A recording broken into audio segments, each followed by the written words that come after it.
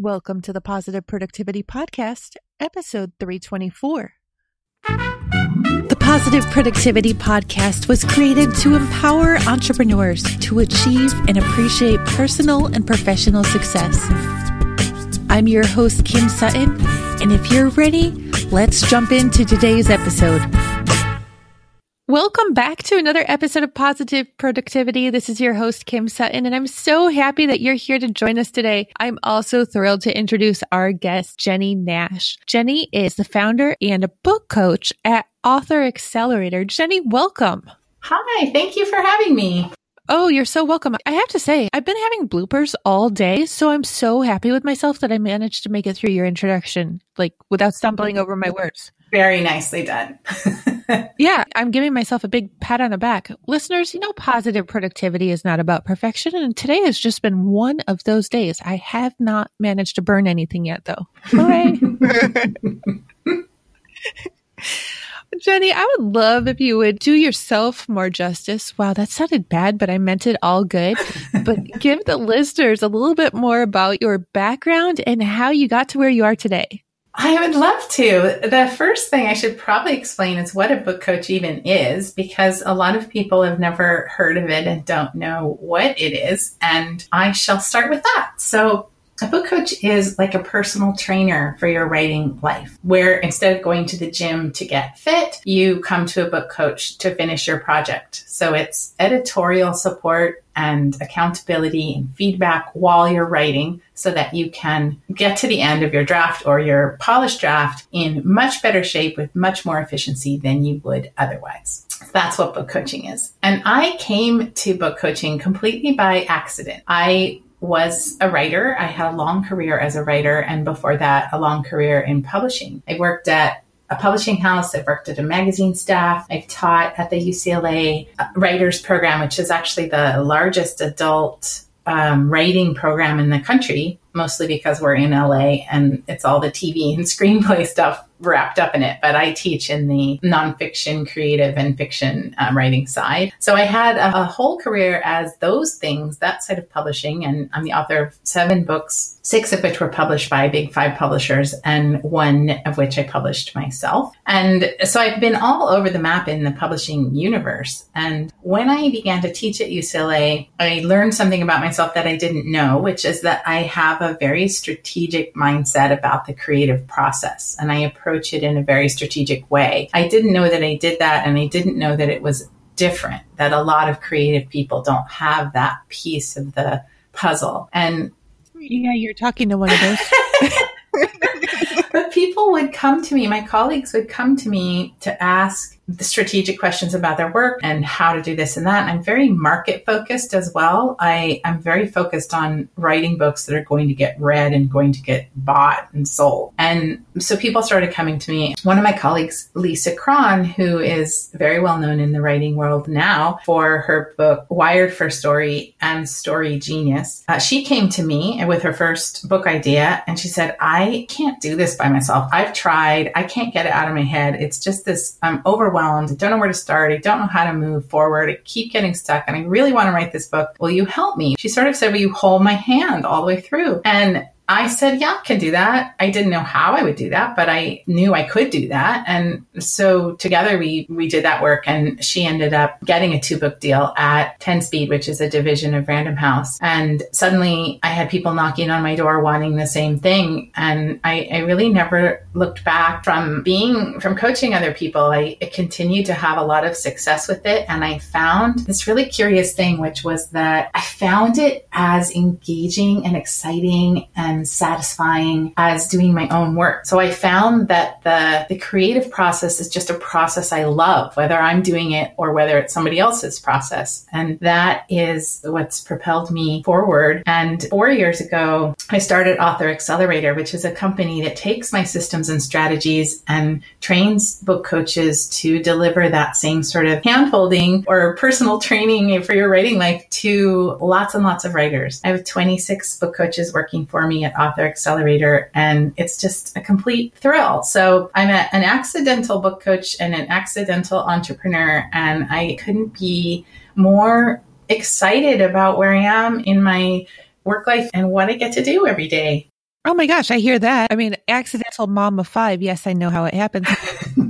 Accidental marketing automation person. I mean, I thought I had it all planned out back when I was younger, but clearly, as I believe a lot of entrepreneurs experience, we didn't really know. I don't want to say anything. I knew a lot. Yeah. And what I love about, well, I'm going to be 54 in May, and I've raised 2 kids and they're gone from the house, and I've had all these different careers. And I feel the thing people always talk about, which is everything I've done in my life just has gone toward what I'm doing now. It's like I was meant to do what I was doing now, and all those twists and turns and ups and downs and all the, I was like you. I thought I had it all planned out too. And I'm doing nothing like what I thought I was going to do. And it's better than what I thought I was going to do. And I just happy to have lived so long to get to experience this because it's the coolest. Jenny, one of my favorite questions to ask is, if you could go back and change anything, do you think you would still be where you are today? Or do you think you needed to go through what you went through before now to get to where you are?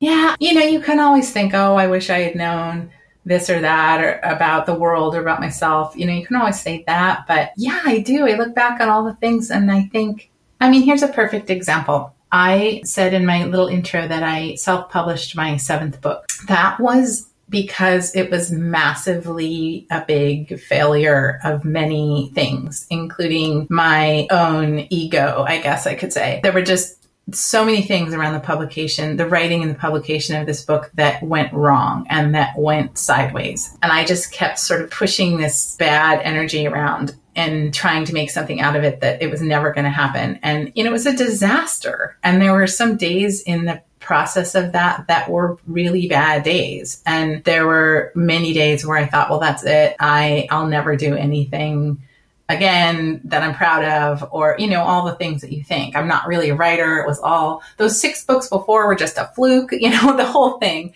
that you'd say to yourself. And that was not fun by any stretch of the imagination. I wouldn't wish it on anybody, but it actually is a thing that I think made me realize what people needed in the creative process and what they didn't need. And just really made me a much better support to people going through that process. So, if I have a client who's going through some sort of massive rejection, season of rejection, or they're not getting the sales they wanted, or whatever thing is not happening for them, I know exactly what that feels like. And I also know exactly what helps. And what helps is always just to go back and do the work, do more work, do something else, just move on. But if I hadn't had that negative experience, I wouldn't have that wisdom. So it's such a cliche to say, all the things made me who I am and gave me my... I hate that because it just sounds so ridiculous, but it's actually totally true.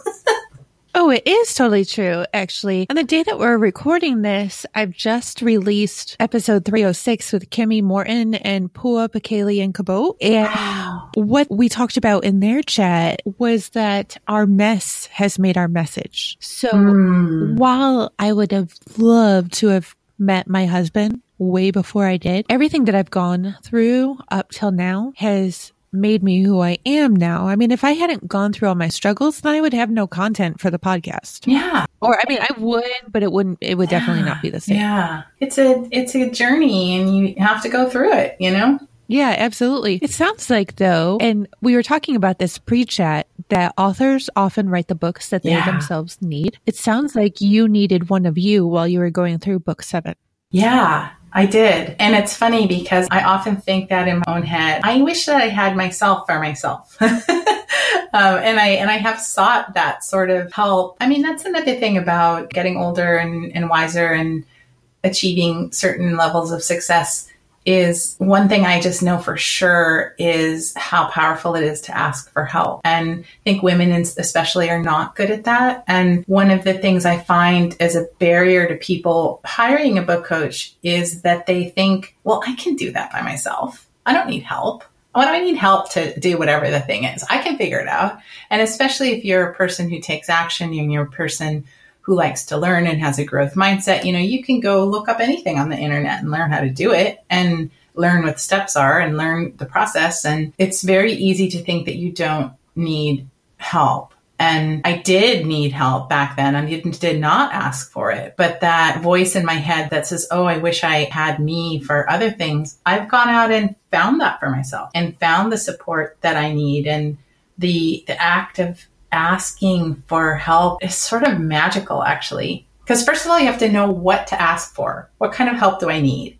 Why? And that's often the biggest problem. Right?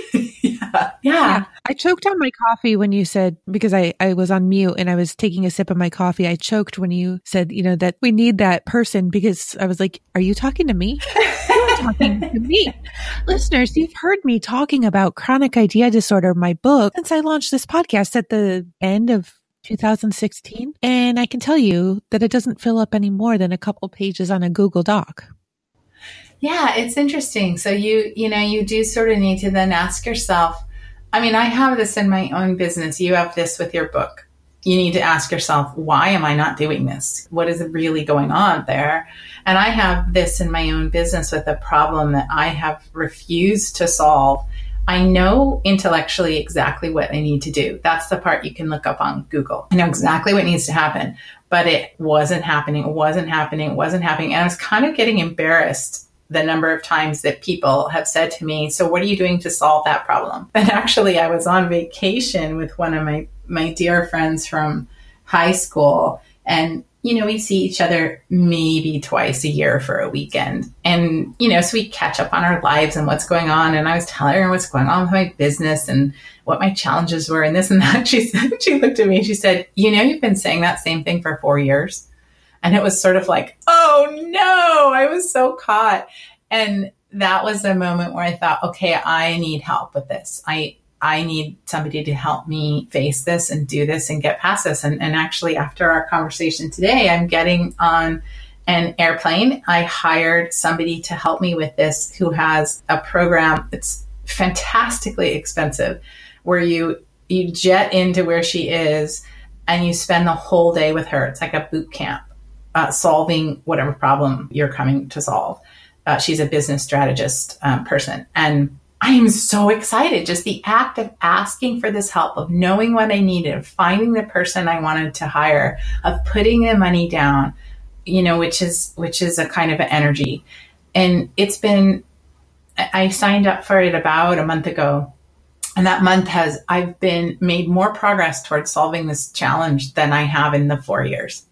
And, it's asking for help. And I'm on the other side of that as a book coach of, being the recipient of the askers. I don't know what that person is, the one who is asked. And I know it's a sacred thing for somebody to ask for help and to let you into whatever their challenge is. And I mean, it's just a huge honor and responsibility to be in that kind of trust with people. And having just now done it myself, I've done it several times recently, actually. I try to spend the same amount of money on myself and my business that I'm asking people to spend on me, because I want to know what that feels like. Yes, I love that very much. I just want to share with you and also with listeners where some of my reservation has come from, I think, with actually putting time aside for my book. Mm-hmm. Yeah, let's hear it. But I want to back up a little bit. 3 years ago, I was working 100% of the time on client work. I wasn't putting any time towards building my brand. And honestly, I didn't know what my brand was. But when I figured that out, I was very resistant to pull back on the client work so I could start focusing on building my brand. I was concerned that, I would be missing out on income and what that would mean for the family. But as it grew and grew, I mean, now I'm probably, positive productivity dogs chime in.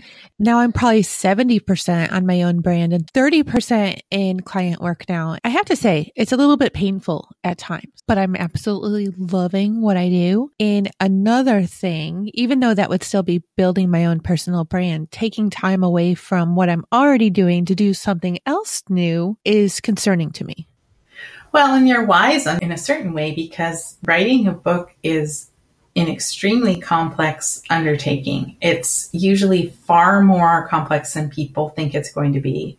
It takes longer than they think it's going to take. If they want to do it well, it's a long-term project. And you can't just kind of tack that on willy-nilly. You have to, especially in the beginning of a project when you're framing it and really understanding what you're doing and why you're doing it and all of that thinking work, it takes time. I mean, I applaud you in a certain way for not, I think it's worse. I think it's better to just simply not do it than to do it badly.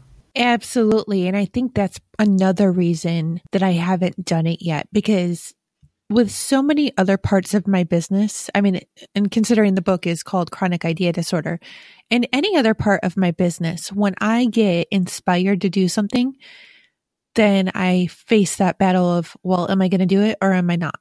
And a lot of the time I do, which gets in the way of actually writing the book, but I haven't been getting those inspirations of exactly where to start, but I also haven't given the time or space, I think. I think there's actually just a brick wall there that I need to take the backhoe to, because I know that if I just let a leak through, that it's going to be like the Hoover Dam breaking and everything's just going to pour out. And then, oh my gosh, watch out, world. Yeah, I mean, it's interesting the reasons that we don't see something through, or we don't start, or we get stuck in the middle. All the reasons for that are so fascinating. And there's so much written and said about procrastination, or, whatever the term you want to use is. But the reasons why we don't do them are always going to go back to something very deep and very personal. And, who knows what that is with you and your idea, because you have external validation that this idea is fantastic. I mean, when you told me the title, I was just like, oh, that's an amazing book. It's an amazing book. Nobody's written that. Everybody wants that. Every creative person knows what that is. It's a fantastic iteration of that idea. I mean, I've heard people talk about that idea a lot, but the way you put those three words together, chronic idea disorder, is fantastic. You have an agent, you have an editor waiting for it. You have so much external validation. And most of the time people think that's what they need. And when they come to me asking for a book coach, they frequently ask this question: is my idea good enough? Or my page is good enough? Is this good enough? And it's such an interesting question because you can't answer it, for one thing, right? The market rewards execution, not ideas. I didn't say that. That's a quote from Scott Adams, the creator of Dilbert. The marketplace rewards execution, not ideas. And, so you have to do the thing before you know if the thing is going to work. But people want to know, they want that external validation. Is it good enough? Is it worth my time? Should I do this? Should I, all those things. And I said before, you can't answer that because it's never really about external validation. That's not really what the problem is. There's some internal thing that they're not facing or they're not resolved. And, there's proof of this. If you listen to Liz Gilbert, for example, in one of her famous TED Talks, and she talks about what do you do after you've had the biggest success of your entire life and you're never going to write a book that good again. She's talking about Eat, Pray, Love and the success of that. How do you create after that? How do you go forward after that? Because it's not about external validation anymore, and it's not about making money anymore. She can make whatever she wants, really, and it's not about will people love it. People will buy anything she writes. So then, you really get down to, why do you create? Why do you want to spend time on this? What does this mean to you? And so for the rest of us who are not Liz Gilbert and probably will never be Liz Gilbert, how do we face into that? And, so for you, there's something around this idea, or being in the world with this idea, or being known for this idea, or, it could be fear. Oftentimes people think it's fear of failure. They don't want to be embarrassed with the book they put out, or they don't want to put out a book that they don't think is fantastic. What's on the page doesn't match the vision in their head. But other times it's actually fear of success. Do I want to be known for this when I've got all these other things that I'm known for? You see people who have great success with one idea, and it just becomes I think of someone like Susan Cain, who wrote the book Quiet, right, about introverts. And now she has a sort of institute of certifies people to help businesses with introverts. And that's what she's known for. That's what she's about. Now, what happens when, she wants to go out and write, I don't know Susan Cain, and I don't know what she wants in the world, but let's just say she wants to write a romance novel. That would be a really hard switch because everybody knows her as the person who champions introverts in the workplace. Right. It's putting a stake in the ground and being known for a thing. It's closing a lot of doors. And so there's that fear that it will work, that you'll write chronic idea disorder, you'll go out in the world, it's going to be a massive hit, and that's all anybody's going to ever want to ask you about for the rest of your life. It's almost like with actors who are often placed in this.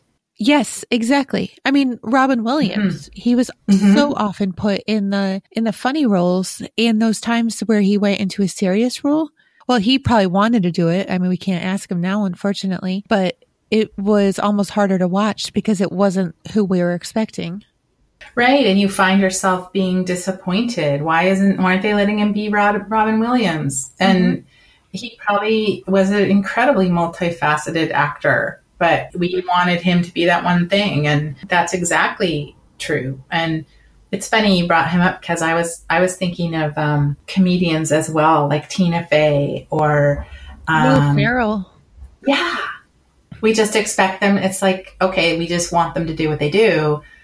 And so acting is a very public, a very physical thing. Writers don't have to be that much in public, and their product, what we make, is not that physical, but it's the same type of thing. And somebody who has a lot of ideas and who has a lot to say and who has a very multifaceted career might be afraid of the book working for that very reason. I wrote a book. My second book was a memoir about my experience with breast cancer. I'm a breast cancer survivor. And I wrote a book. I had a friend. The reason I knew that I had cancer, I was very, very young. I was 35 and I had 2 little kids. And the reason that I found out I had cancer was that one of my best friends from high school had been diagnosed with stage 4 lung cancer and given a month to live. And it was this sort of just incredibly horrible, tragic thing. And it was because of her that I sought treatment and found out that I had a cancer at an early enough stage to deal with it and to be alive today. I wrote this book called The Victoria's Secret Catalog Never Stops Coming and Other Lessons I Learned from Breast Cancer. And it did very, very well in the marketplace. And I spent 3 years working with Ford Motor Company, who was a national sponsor of Komen Race for the Cure events. And they sent me all over the country to speak, to do TV, to do radio, to talk to survivors and to, go to luncheons. And it was an amazing time of my life. It was amazing to write a book that resonated like that. It was amazing to stand in front of people and share my story and hear their stories and have them thank me and trust me. I mean, it was a writer's dream. And then there came a day where it sort of felt like a line in the sand, where I felt like I was either going to be what was in my mind, I called it Cancer Girl. I was either going to be Cancer Girl or I was going to do something else. And what that meant to me was that I could write another book about cancer. I could start some sort of a Write Your Cancer Story program. There were, at the time, a lot of people were starting to do research on the healing power of writing your story. And I was asked to do some things around that. I could have sort of taken that up and run with it. And I left it all behind. And I wrote another book, which was actually another kind of failure, a different kind of failure. I wrote this book basically just to not write a cancer book, which is not a good idea for anybody out there wondering. Don't write a book to not do something else. It doesn't work very well. But the point is, I was Cancer Girl for those 3 years. Then I didn't want to be that anymore. And I wasn't famous enough by any stretch of the imagination that, nobody said, well, wait, we want you to write another cancer book, or, it wasn't like the world was asking that of me. I was just asking that of myself. I really left it behind quite dramatically and stopped doing all of that. And it was very lucrative. I made a lot of money speaking and I loved it, but it was over. The season for that was over for me. And, sometimes when you're reluctant to see a project through, it may be because you're envisioning that. if chronic idea disorder came out, you probably would spend 3 years doing workshops on it, doing podcast interviews on it, doing TV on it. It would probably resonate for quite a long time. And which actually sounds amazing. Well, one thing that I would suggest, and I would suggest to anybody who is in the position you are, and just to make you feel better, everybody's in the position you are who wants to write a book. There are so many people. It takes people a long time to actually do it. There's so many people who want to do it, who have the idea, who are called to it, who yearn to do it, and for whatever reason, they're just not. One thing I always recommend is try to walk away from it. Try to leave it behind. Try to say, okay, I'm not doing that. And you probably can't. It sounds to me like you can't leave this idea behind. Jenny, I have to share. I have a mentor who suggested I leave it behind because I don't even know how it ends yet, considering I'm still dealing with chronic idea disorder. Yeah. And so I tried for the last 2 or 3 months. I know that's not very long, but for the last 2 months, I have tried to the point that I even joined a challenge on how to write a book that would build your business. And I came up with a whole nother idea, complete with an outline for a different book, but I can't bring myself to write it because that's really not what I want to be writing on right now. I want to get chronic idea disorder out of my head. And what I talk about and what I do have in my outline for the book is for chronic idea disorder is that I have basically a graveyard of ideas in my backyard. I call them shallow holes that I've dug with plastic spoons.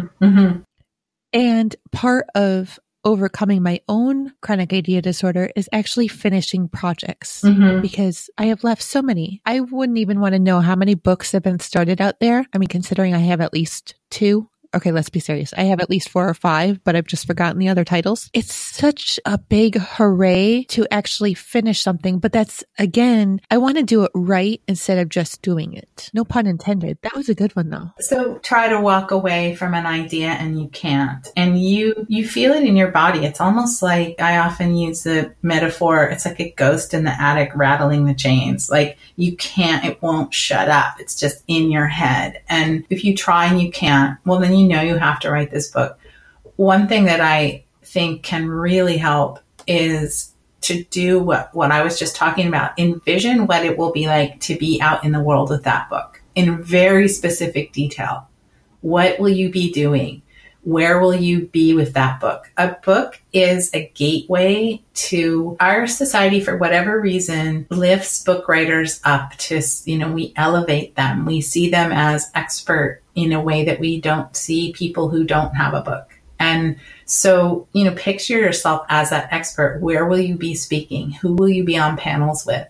Where will you be signing that book? Who will come up and talk to you? Who will you influence? What's the dream podcast you would be on? What's the dream radio show? And in very, very specific detail, picture. I have an exercise I always do when I teach a class, which is, I call it the Oprah exercise. So it's, okay, you've written this book, you're going to go on Oprah. What we do is everybody has to say what they're going to wear so that you can literally picture yourself. There's no more Oprah TV show. So now you have to go on Super Soul Sunday. So, you're going to walk out on this big stage in this big auditorium. What are you going to wear? What shoes are you going to wear? How are you going to do your hair? And how is Oprah going to introduce you? What is she going to say you're known for, or that you're about, or that you blew her mind over? And to really specifically see that and picture that. And we go around the room and everybody has to say, what they're wearing and what the message is. And it's just a way of making it real, what that will be like to have a book in the world and to be known for that in the world. And to, for someone like you to see how that book could impact your business. I mean, I love what you said before, that you have shuffled your time to spend a significant amount of your hours on your own brand and your own business. And writing a book is a powerful expression of that. And what would that do for your business? What would allow you to be more discerning with the clients you serve? Would allow you to have guests on your podcast who you don't dream you would ever say yes to you? Would it allow you to write the next book? Would it, would it get you enough money that you could send a kid to college? Like, really picture how it would impact your life and your business. I sometimes find that really helps, rather than just hammering away at the outline or what's going to be in it, really think about what's it going to be like to have this book. Does that resonate at all with you? I can't picture what I would wear to see Oprah, but I can picture giving her a big hug. Right? Yeah. And what would she say? Oh, I can hear her soft voice. And because I actually subscribe to the Super Soul Sunday podcast. Yeah. Wow. That would be huge. Right? Yeah. That will be huge. I'm not going to say it would be. Will be. Right? So yeah, I would skip over the what's in it part and go to the what's it going to do for you part. And that's what I call the deep level why. I have a piece on Medium that recently came out, a blog on Medium called The Deep Level Why. And it comes from the Simon Sinek, Start With Why. Yeah. It absolutely comes from that. But for a writer, a business needs to figure out why they're doing what they're doing. And that's what Simon Sinek's whole thing is about, is know why you exist as a business. But for a writer, it's a really personal, deep level why. And you've got to really get down to, why do you care enough about this to bring this out into the world? Why does this matter to you? And really why?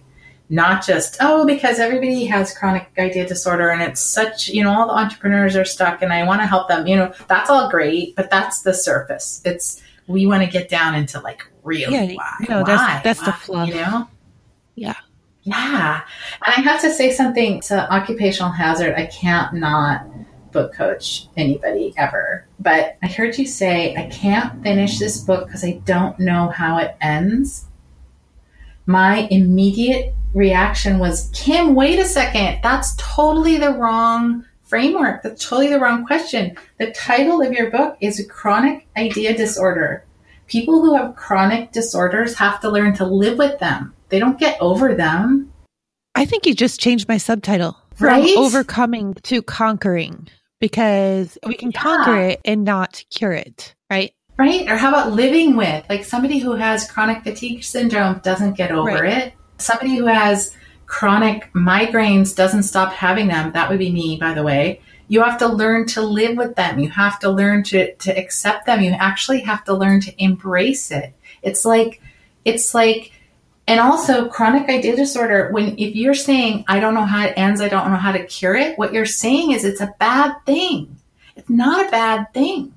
I have chronic idea disorder really bad. And that's actually terrible English, but I have it bad. Positive productivity does not mean perfect grammar.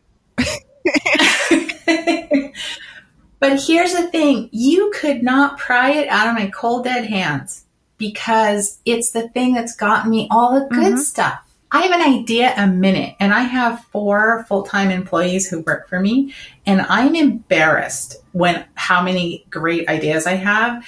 And their job, I hired them for this, particularly my manager of operations. I hired her to say, no, you will not be doing that. No, we will not be doing that. And so I'll come with these great ideas. I'm like, you guys, I talked to someone, we're going to do this thing, there's going to be this partnership, and we're going to do this webinar, we're going to do this class. And they're like, no. And I get mad at them. And I'm like, you can't tell me no. I'm in charge. I hired you. This is a great idea. And they're like, no. And, so I know that's what I've done to help manage my chronic idea disorder. But don't take it away from me. It's my superpower. I think you're just framing it. I don't know. If I were coaching you, I would say, I think you're framing it wrong. Actually, you know what? I'm not going to give away too much right here, but you just actually pulled the other book for me into chronic idea disorder. And I see perfectly well how the two will mesh together now. And I'm honestly, listeners, you've heard me talk plenty about sleep and why we need to get it. And I have to admit, I stayed up way too late last night because I had chronic idea disorder and I was working on something. So I wish I had a little bit more energy so I could get started on it tonight. But that's what Siri's for. And the 5-minute drive to and back from daycare, that was not proper grammar either.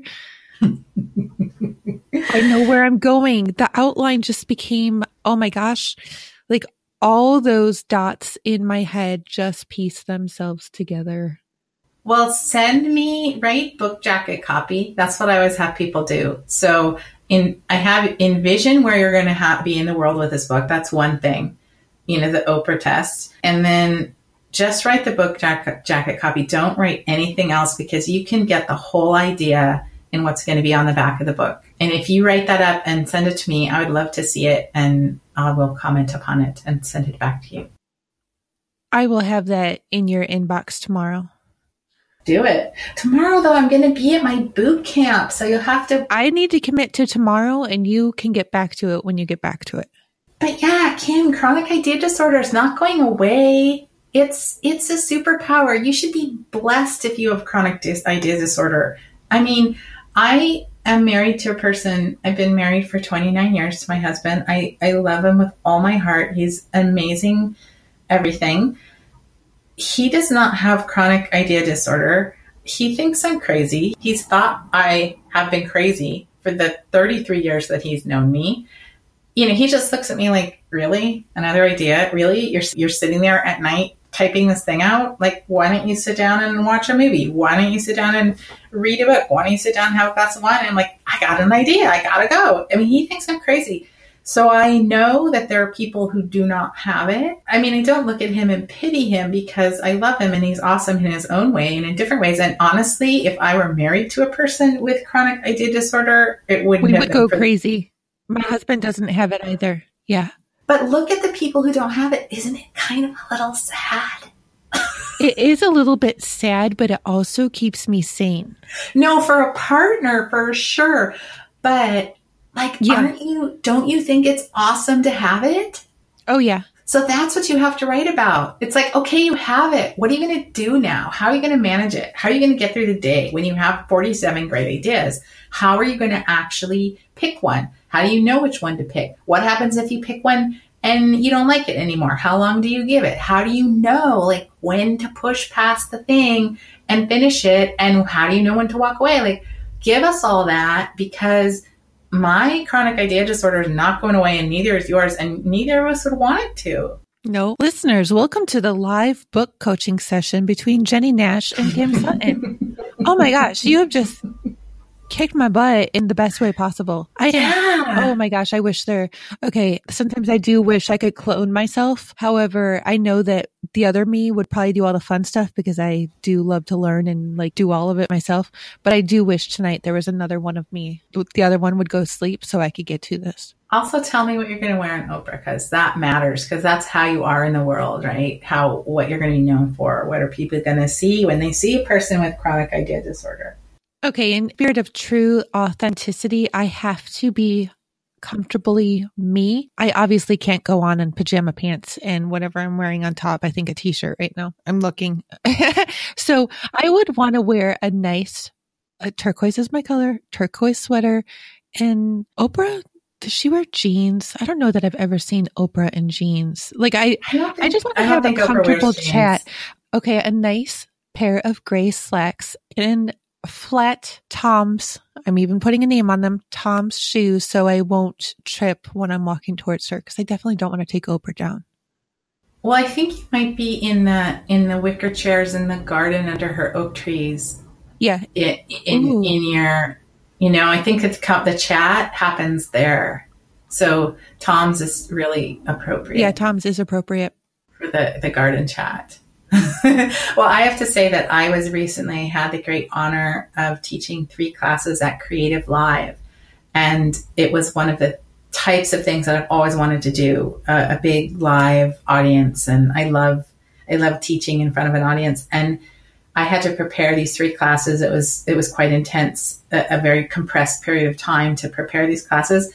And I had a lot of work to do. And it was over the holidays and the whole thing. And I'm not kidding. I spent so much time shopping for what I was going to wear. And it kind of got ridiculous. There was one day when the FedEx guy came to my door, and it looked like a movie. It was so comical. He had 5 massively big boxes of things that I had ordered. They were big because they were boots. I was really worried about shoes. These 5 massively big boxes. And I was like, quickly get them inside so nobody sees, because I was so embarrassed.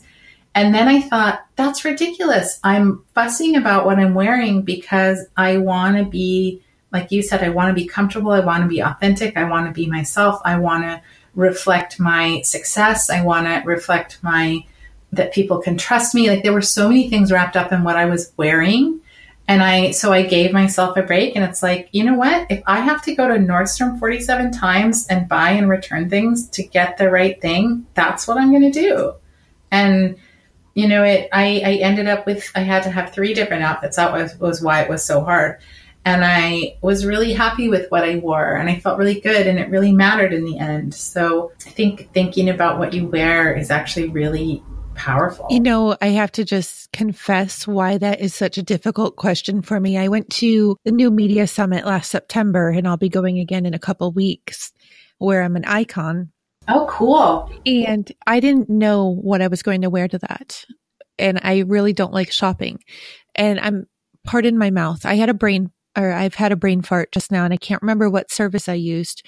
However, I went on, told them my size, told them where I was going. They asked for my social media profile so that they could get an idea of who I was. And they sent me a box with 2 complete outfits and a pair of shoes. This is the coolest thing ever. Did you love them? Oh, I absolutely loved it. That's so and they were good. things that I just wouldn't have picked out on my own, but I absolutely loved them. Well, I'm already in my head thinking about where you're going to get your turquoise sweater. So yeah, me too. Jenny, this has been such a fantastic chat. You have given me so much inspiration, and I know you are inspiring the listeners as well. Where can they learn more about you and get in touch? I would love for people to come visit authoraccelerator.com. We have a special 6-step writing challenge. It's at authoraccelerator.com/productivity. So that's just for your listeners. And it's the 6 first things that I ask everybody who's working on a book. And the very first thing is, what's your deep level why? So you'll have a chance to listen. I have some videos and some lessons about that, and you'll have a chance to write that. And then there's 5 other framework questions to ask about your book idea to get you started. It's part of my blueprint for a book process, which is what I use to help people get from 0 off the ground and build a solid foundation for their book. So authoraccelerator.com/productivity, and that's 6 writing challenges, and it's free. It's fun. You can get a kind of taste of what it's like. And then if you're interested in working with a book coach, you can check out our services. Awesome. Listeners, that link and books that we've talked about and all the resources that we've talked about will be in the show notes at thekimsutton.com/pp324. Jenny, again, thank you so much. Like times 10,000. I can't even say it any better than that. I'm so excited for your book. I suppose I should be more eloquent. No, I love your book. The second I heard it, I'm like, oh, that's awesome. I'm so excited now that I'm speechless and I don't really know where to go. So I am just going to ask you, what is one last piece of parting advice or a golden nugget that you can offer to the listeners? A golden nugget. After our conversation, I would have to say, write with intention. That's really the key to everything, is just write with intention, which means know what you're writing, know why you're writing it, know who you're writing it for, know what you want it to give you.